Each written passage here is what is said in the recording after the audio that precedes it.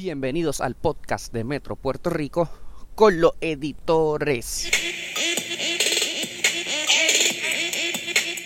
Saludos amigos de Metro Puerto Rico y bienvenidos a otro episodio del podcast con los editores. Les acompaña Yola Virella, editora en jefe del periódico Metro Puerto Rico, y como siempre a la distancia mi colega Juan Marrero. Saludos, Juan. Saludos, Ayola, saludos y bueno verte nuevamente. Estamos a la distancia, pero estamos cerca. Estamos en la misma oficina, pero cada cual en su espacio, respetando los 6 pies de distancia. Y más. ¿Y más qué? Más 6 pies de distancia. Ya. Bueno, Juan, el episodio de hoy nos trae nuevamente al tema del Departamento de Educación, sobre todo en tiempos de pandemia. Y es que hemos estado reportando esta semana una historia de portada en Metro Puerto Rico sobre un nuevo contrato en educación, una nueva compra, en esta ocasión de 28,000 purificadores de aire, como medida para el nuevo escenario escolar en tiempos de COVID-19, pero ha estado, ¿verdad?, bastante atropellado el proceso. Para aquellos de ustedes que no han leído las historias, las pueden encontrar, ya hay 2 historias, mañana esperamos publicar una tercera historia en metro.pr sobre un proceso para adquirir estos purificadores de aire. En la historia de hoy detallamos que esto comenzó desde febrero de este año, y no es hasta mayo. Hubo 5 intentos de abrir el proceso de competencia.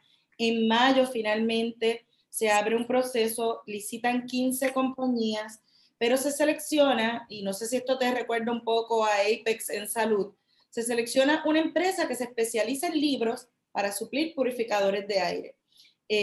Por $36 millones, poco más de $36 millones, la compañía Cámara Mundi, que ya también habíamos reportado sobre ella en el caso de Tus Valores Cuentan, era el subcontratista del contratista principal, que era una firma estadounidense.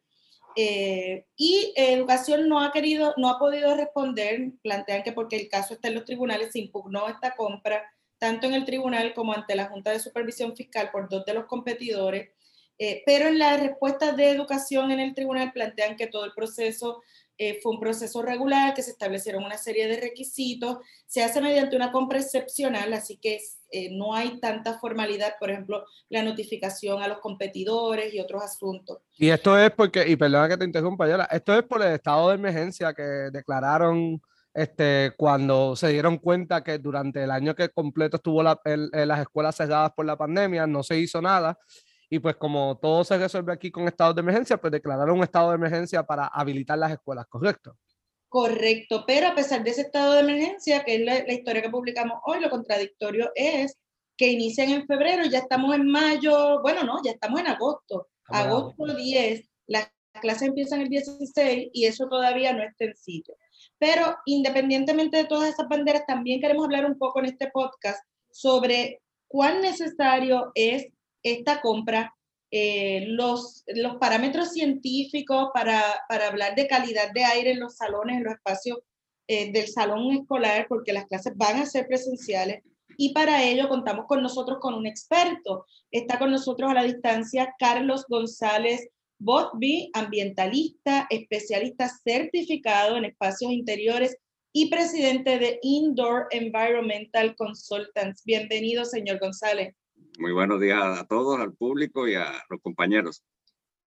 Mire, usted se dedica, viene de ese segmento de lo que es la especialización de la calidad de aire o la sanitización en ambientes cerrados. Cuando usted leyó esta noticia, ¿qué fue lo primero que le vino a la mente? ¿Sabía que Educación estaba en este proceso? Sabíamos que Educación estuvo en ese proceso. Nos habíamos enterado más o menos el 19 de mayo que publicaron un request para propuestas. Y la miramos, económicamente muy interesante, pero cuando miramos que del 19 de mayo presentaba una propuesta el 25 de mayo, 3 días laborables solamente por el medio, teníamos 3 días laborables por el medio. Nosotros que estamos en la industria, conocemos manufactureros y eso se nos hacía imposible presentar una propuesta en una forma apropiada. Lo digo, yo no quiero entrar mucho en el tema de cómo se adjudicó, sino más bien en la tecnología que estaban solicitando, si es buena o no, no es la correcta, ¿no? En eso yo quiero enfocar mi presentación y mi ejecución, pero no podemos dejar de mencionarnos que la forma de conducir la subasta no fue la mejor. O sea, sí, no, es que el hecho de que estén en este proceso extraordinario, bajo una orden ejecutiva de emergencia, es lo que les da a ellos esa ventana de plantear que eran 5 días, pero en realidad usted nos plantea y eran 3 laborables de esos 5 días. No requieren notificación de quién se llevó la subasta. Incluso hablando de los requisitos técnicos, que es lo que queremos entrar con usted, hay una línea al final que dice que educación puede obviar los requisitos mismos de la subasta. Y eso es importante porque hoy en la historia que publicamos, el purificador de aire que ofrece la compañía seleccionada no aparece en la lista de FDA de las firmas o de los purificadores aprobados por FDA. Pero vamos a la cosa técnica. El departamento incluye en esta solicitud de propuesta una serie de requerimientos o solicitudes bastante amplias. Son necesarias, son recomendadas por la CDC. ¿Usted las pudo ver? Sí, pues mira, tenemos que empezar por lo básico. Si vamos a cualquier autoridad, yo llamo a la autoridad CDC, la Organización Mundial de la Salud, la EPA, la OSHA, la Oficina de Salud y Seguridad Ocupacional. Todo lo que dicen todos dicen que comprar purificadores de aire portable con filtros HEPA. Eso es lo que hace falta para un salón de clase, para una oficina, para un centro de trabajo. Eso es la recomendación básica.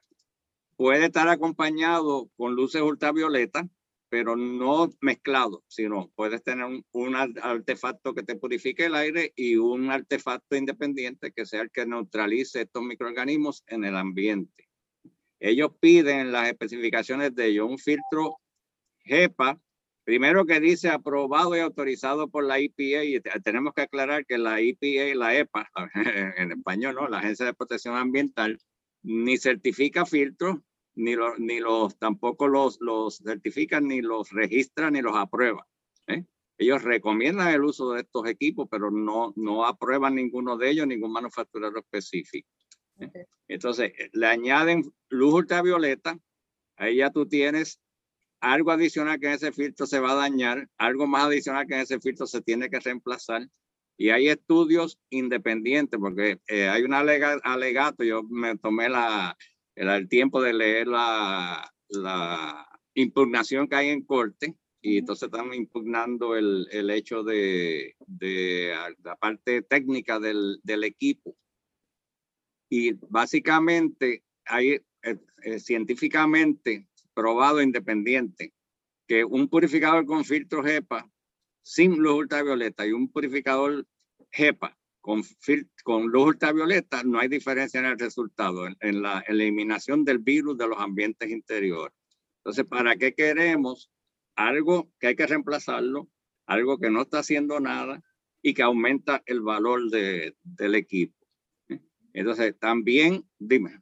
No, que también había, tan pronto publicamos, nos ha comenzado a llegar muchísima información, y hay información que nos llega que habla de los niveles de ozono. ¿Eso tiene que ver con la luz ultravioleta?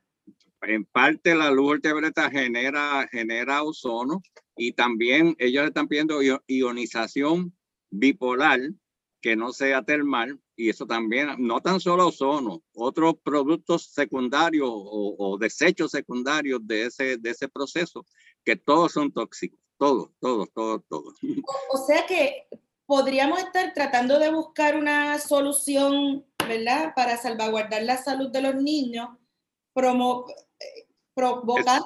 creando otro problema. Niños. Creando otro problema entonces. Exacto, exponiendo a los niños a otra sustancia. Y entonces no sabemos finalmente a largo plazo cuán dañino puede ser a la salud de esos niños, que su sistema no es el mejor. Muchos tienen otras condiciones como asma y otras condiciones respiratorias. Estamos exponiéndolo. Yo quiero citarte de la EPA unos statements que ellos hacen, unas aseveraciones, unas recomendaciones. Por ejemplo, la EPA dice que la ionización, que es lo que está pidiendo el Departamento de Salud, es una tecnología emergente. Tal como emergió el virus, así están emergiendo muchas tecnologías, que se ha hecho muy poco research, muy pocas pruebas de ello para saber su efectividad, fuera de laboratorios y fuera de estudios encargados por los manufactureros. Porque hay una cosa, los manufactureros siempre van a alegar que tienen el mejor producto, la mejor tecnología, pero entonces las agencias pertinentes, que ya las mencionamos, como la Organización Mundial de la Salud, los CDC y la EPA, ponen a prueba estas tecnologías independientemente.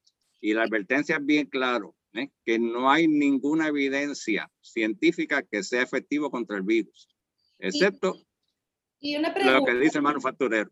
Y una pregunta que usted sepa, en Estados Unidos, donde las jurisdicciones donde se haya retomado las clases presenciales, ¿se están incluyendo estas tecnologías en los salones de clase? La ciudad de Filadelfia compró $4.5 millones en purificadores con esta tecnología, y toda la comunidad científica en Filadelfia está en contra de la compra, está criticando la compra, y está más o menos el proceso que está aquí en Puerto Rico, todo el mundo criticando la compra de esa tecnología. Y allá fueron 4.5 millones, aquí son 36.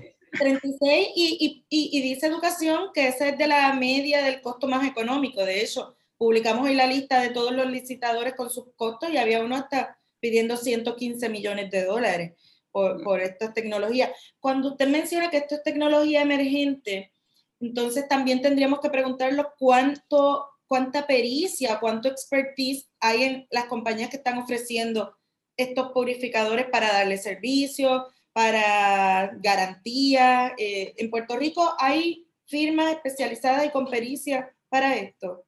Sí, las hay. De hecho, vi que hubo una que participó en la subasta. De las 15 pude identificar una que pueda tener el expertise, ¿no? Pero no es tan solo tener el expertise, sino hay que tener el expertise, el producto, y entonces que el producto sea eficiente, porque ellos basaron su propuesta todos en lo que pidió Educación, y ahí que está el problema, que lo que pidió Educación no es lo adecuado que debieron haber pedido. O sea, que no importa quién se lo otorgue finalmente, aparte del dinero, en la tecnología, pues van a otorgar un equipo que no es el que se debe estar aplicando y colocando en los purificados, en los salones de clase. Mi primera pregunta es, ¿de dónde Educación sacó esas especificaciones? Que el primer vendedor le llevó una literatura y ahí estaba esas especificaciones y la plasmaron en un documento, o contrataron un experto, no comercialmente. La Universidad de Puerto Rico tiene expertos en calidad de aire interior. El recinto de ciencias médicas tiene expertos en calidad del interior. ¿Por qué no consultaron con un experto que evaluara la necesidad de los salones y entonces dijera, mire, este es el filtro, esta es la tecnología que debemos estar solicitando que nos cotice? Este dinero viene con fondos federales, porque pues viene con todo lo de la pandemia para preparación, etcétera. Y esto no podría poner en riesgo como que todo estas compras con el dinero que estamos usando por no estar usando las que se están recomendando de manera oficial. Ese no es mi campo de expertise. No quiero dar una opinión. Siempre tenemos que reconocer nuestras limitaciones, ¿no? Claro. Pero fíjate que te puse el ejemplo de la ciudad de Filadelfia. En Filadelfia está pasando lo mismo, son los mismos fondos, son los fondos CARE, ¿no? Los fondos que está asignando el gobierno federal para esto. Pero definitivamente, otra de las citas que te quiero hacer de las comunidades científicas es que hay evidencia que la ionización no reduce en nada la carga viral en los salones. La ionización básicamente lo que hace es lo siguiente: coge dos partículas que están flotando, las cargas electrónicamente positivo y negativo se atraen, se hacen más pesadas y caen. ¿Pero dónde van a caer? En los escritorios, en los pupitres, en el piso. Entró alguien al salón, empezó a revolcar de nuevo eso, a perturbarlo, y vuelve y se aerolizan esas partículas. Si tenían carga viral, pues tenemos más carga viral de nuevo en el ambiente. Yo creo que Juan, una tarea para nosotros, ¿verdad? Y que surge de esta conversación es buscar ¿cómo se delinearon esas especificaciones? ¿Cuál fue el asesoramiento científico, salubrista que tuvo educación? Lo que escuché a la administradora de servicios generales plantear que Salud los asesoró y que Salud pasó juicio sobre las propuestas, pero hay que ver quién en Salud, cuánto nivel de participación tuvieron en esto. Entonces, ajá. Otro asuntito que me llama mucho la atención, casi todos estos purificadores, ninguno trae un timer, algo para programarlo, prenderlo y apagarlo. Hay algunos en el mercado, pero no son tantos. Ellos pusieron que tiene que tener un timer. Los que yo vi que se estaban dando la buena pro de la subasta no trae timer. Quiere decir que esa persona va a tener que comprar, o esa compañía va a tener que comprar 28,000 timers para llevarlos a los salones, conectar el timer al toma corriente y ahí el purificador. Cuando se vaya la luz, se desprogramó el timer. ¿Qué está haciendo? Y son 28,000 artefactos más sujetos a dañarse. No, y usted trae un punto en la electricidad. Yo estudié en una escuela pública. Todos sabemos que la infraestructura eléctrica de las escuelas, que son muchos edificios viejos, no es la mejor, y lo vemos en algo tan sencillo porque los maestros hacen esas colectitas, rifas para comprar el aire acondicionado del salón, y cuando llega el aire, la electricidad no aguanta ese aire acondicionado, o lo vimos con la internet. La infraestructura para montar internet no es la mejor, así que ahora también vamos a montarle estos purificadores que si tienen timer, que si prende y se apaga, si no les va a tocar al maestro, que no sé cuánto, o al conserje, trabajar con estos purificadores. Entiendo que también deben tener filtros que hay que cambiarlos, ¿o no? Ellos piden unos filtros que se cambien cada 2 años. Yo entré a la página también del fabricante del que seleccionaron y no dice nada del cambio de filtro en cuanto a tiempo. Y por lo que pude apreciar en las fotos y eso, no es un filtro que pueda aguantar 2 años en un salón de clase. Pues eso es una opinión. Si entran a la página, no sé si entraron a la página de Paradigm, que es la... Pude verla, pero no navegarla con tanto detalle, pero sí pude ver algo de... Pero es muy vaga. Dice una tecnología igual que la naturaleza, igual que el sol desinfecta el ambiente exterior. En el ambiente exterior hay COVID. Tenemos que tener, en la calle tenemos que tener nuestra mascarilla. O sea que si me lo van a comparar con el ambiente exterior, lo que hace el sol para el COVID, pues no hace nada. Por eso tenemos que tener mascarilla también en los ambientes abiertos. Yo le hablaba de los conserjes, de los maestros que le iba a tocar mantener toda.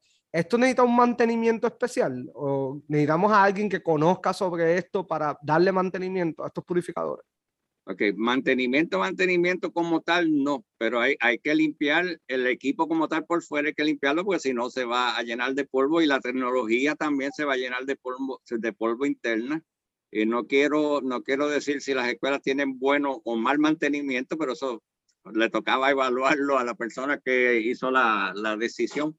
Pero cuando hablamos de los timers, nos trae otra preocupación. ¿Dónde se va a instalar ese purificador? ¿Dónde está el toma corriente disponible o donde hace falta verdaderamente? O sea, ¿quién va a hacer esa evaluación? ¿En qué punto del salón es que va a ser efectivo el purificador de aire? El criterio, la lógica me dice que va a decir el conector más cerca de corriente, ahí mismo lo vamos a poner. O sea, que no hubo un estudio, no hubo una planificación. Y vuelvo y le digo, o sea, hacen falta los purificadores, que esa es la primera, hacen falta, pero no hace falta el tipo de purificador que están comprando y no hicieron una evaluación adecuada. Esa era mi pregunta, si realmente entonces hace falta el purificador o lo que necesitamos es tener un buen sistema de sanitización de los salones de clase. Okay. La combinación, cómo se combate el COVID es muchas facetas. La primera ahora mismo, vacuna. Segunda, el uso del respirador, del N95, KN95, un tapabocas mínimo. Entonces, un purificador de aire, pero el purificador de aire lo que está haciendo es complementar la ventilación. Esos salones, algunos van a tener ventanas abiertas, otros van a tener aire acondicionado. Y entonces hay que ver también los de aire acondicionado, porque leí hace poco que la directriz hasta ahora es que no los prendan. No sé si todavía esa directriz sigue. O sea, que es haber cogido una persona de una expertise como el de nosotros, pero que no sea comercial para que no se preste a que puedan haber intereses creados, expertos en la Universidad de Puerto Rico, y entonces haber hecho una evaluación. Usted misma dijo, o tú misma dijiste que no sabe el expertise del Departamento de Salud en esa rama. Yo tampoco lo conozco. Sí. Usted describiéndonos lo que sería el escenario ideal, entiende que, por ejemplo, en febrero, que fue cuando se comenzó a hablar de esto, hasta ahora verano, para prepararnos de cara al inicio escolar, ¿era tiempo suficiente para tener un acercamiento más seguro en este proceso de comprar purificadores de aire? Sí, definitivamente hay que ver lo que es una compra de emergencia. Una compra de emergencia es, Dios no permita que no nos toque esta tormenta, hace unos daños que no los esperábamos. Es una compra de emergencia. Pero algo que sabíamos que venía un comienzo de semestre, que íbamos a tener el COVID con nosotros en el grado que fuese. No sabíamos en qué grado lo íbamos a tener, pero lo íbamos a tener y lo vamos a tener por mucho tiempo más. Eso se pudo haber planificado con más científicamente y más con especificaciones, valga la redundancia, específica para el salón de clase. ¿Cuál usted cree que debió ser, verdad, y a nivel promedio general? Nos habla del purificador con lo de la luz ultravioleta, sin la luz ultravioleta. El costo de un purificador de aire que fuese funcional para un sistema de educación público, más o menos como en cuanto, porque entiendo que estaban las cotizaciones como en 1,900 por purificador. Okay. Te voy a contestar la pregunta. Un purificador de aire para HEPA, que tenga el filtro HEPA de alta eficiencia, que es lo que recomiendan las autoridades para un salón de clase, debe estar en un promedio de unos $700, $800. Si le suma, no, pero hay que ver todo, ¿no? Sí. El Departamento de Educación está pidiendo una serie de requisitos que va a encarecer el producto. Si se daña uno a los 5 días, máximo 5 días, hay que tener un técnico allí reparándolo. Los timers, como te dije, hay que entregarlos, hay que instalarlos. Así que vamos a ponerle otros $400 más, que estaríamos hablando más o menos como unos $900. Ok, pero con todo y con eso están cotizados, están comprados y es la media más barata, como $1,000 más de eso. De ese precio. Principalmente que lo que están comprando va a llevar mucho reemplazo de la luz ultravioleta, del generador de los iones, del filtro HEPA. Y una cosa, el precio que te utilicé para la comparación es un purificador de aire que se cambia en filtro cada 5 años, garantizado por el manufacturero. Acá eran cada 2 años. Que usted sepa, las escuelas privadas están también optando por purificadores de aire en sus salones. Sí, están instalando purificadores de aire. Es una recomendación, definitivamente una recomendación de las autoridades. Para que están utilizando la verdadera recomendación, el filtro HEPA. No se están poniendo con tecnologías emergentes. El COVID trajo mucha tecnología emergente, muchas compañías emergentes, muchas compañías que dieron un brinco a la necesidad. Y después muchas de esas compañías no van a estar en el mercado, no van a darle servicio a esos equipos, no van a tener los filtros de reemplazo. O son compañías que de la nada cogen y aparecen como expertise en otra cosa también. Ya lo hemos visto aquí antes. Yo voy a hacer un último comentario. Si a mí me llama el Departamento de Educación para venderles el libro, ¿qué tengo que decirles? No, esa no es mi rama, esa no es mi experiencia. Eso es. Así que tenemos que mirarlo. Claro, y eso para nosotros como periodistas es una bandera que se levanta de inmediato, ¿no? Cuando uno ve a alguien que de libros salta a vender purificadores de aire, o en el caso de salud en aquel entonces, de contratista de construcción, pasa a vender pruebas de COVID, algo, ¿verdad? Está raro, y uno esperaría que las personas que están en la posición de tomar decisión tengan mayor suspicacia para, ¿verdad? Porque son dineros públicos al final del día que pagamos.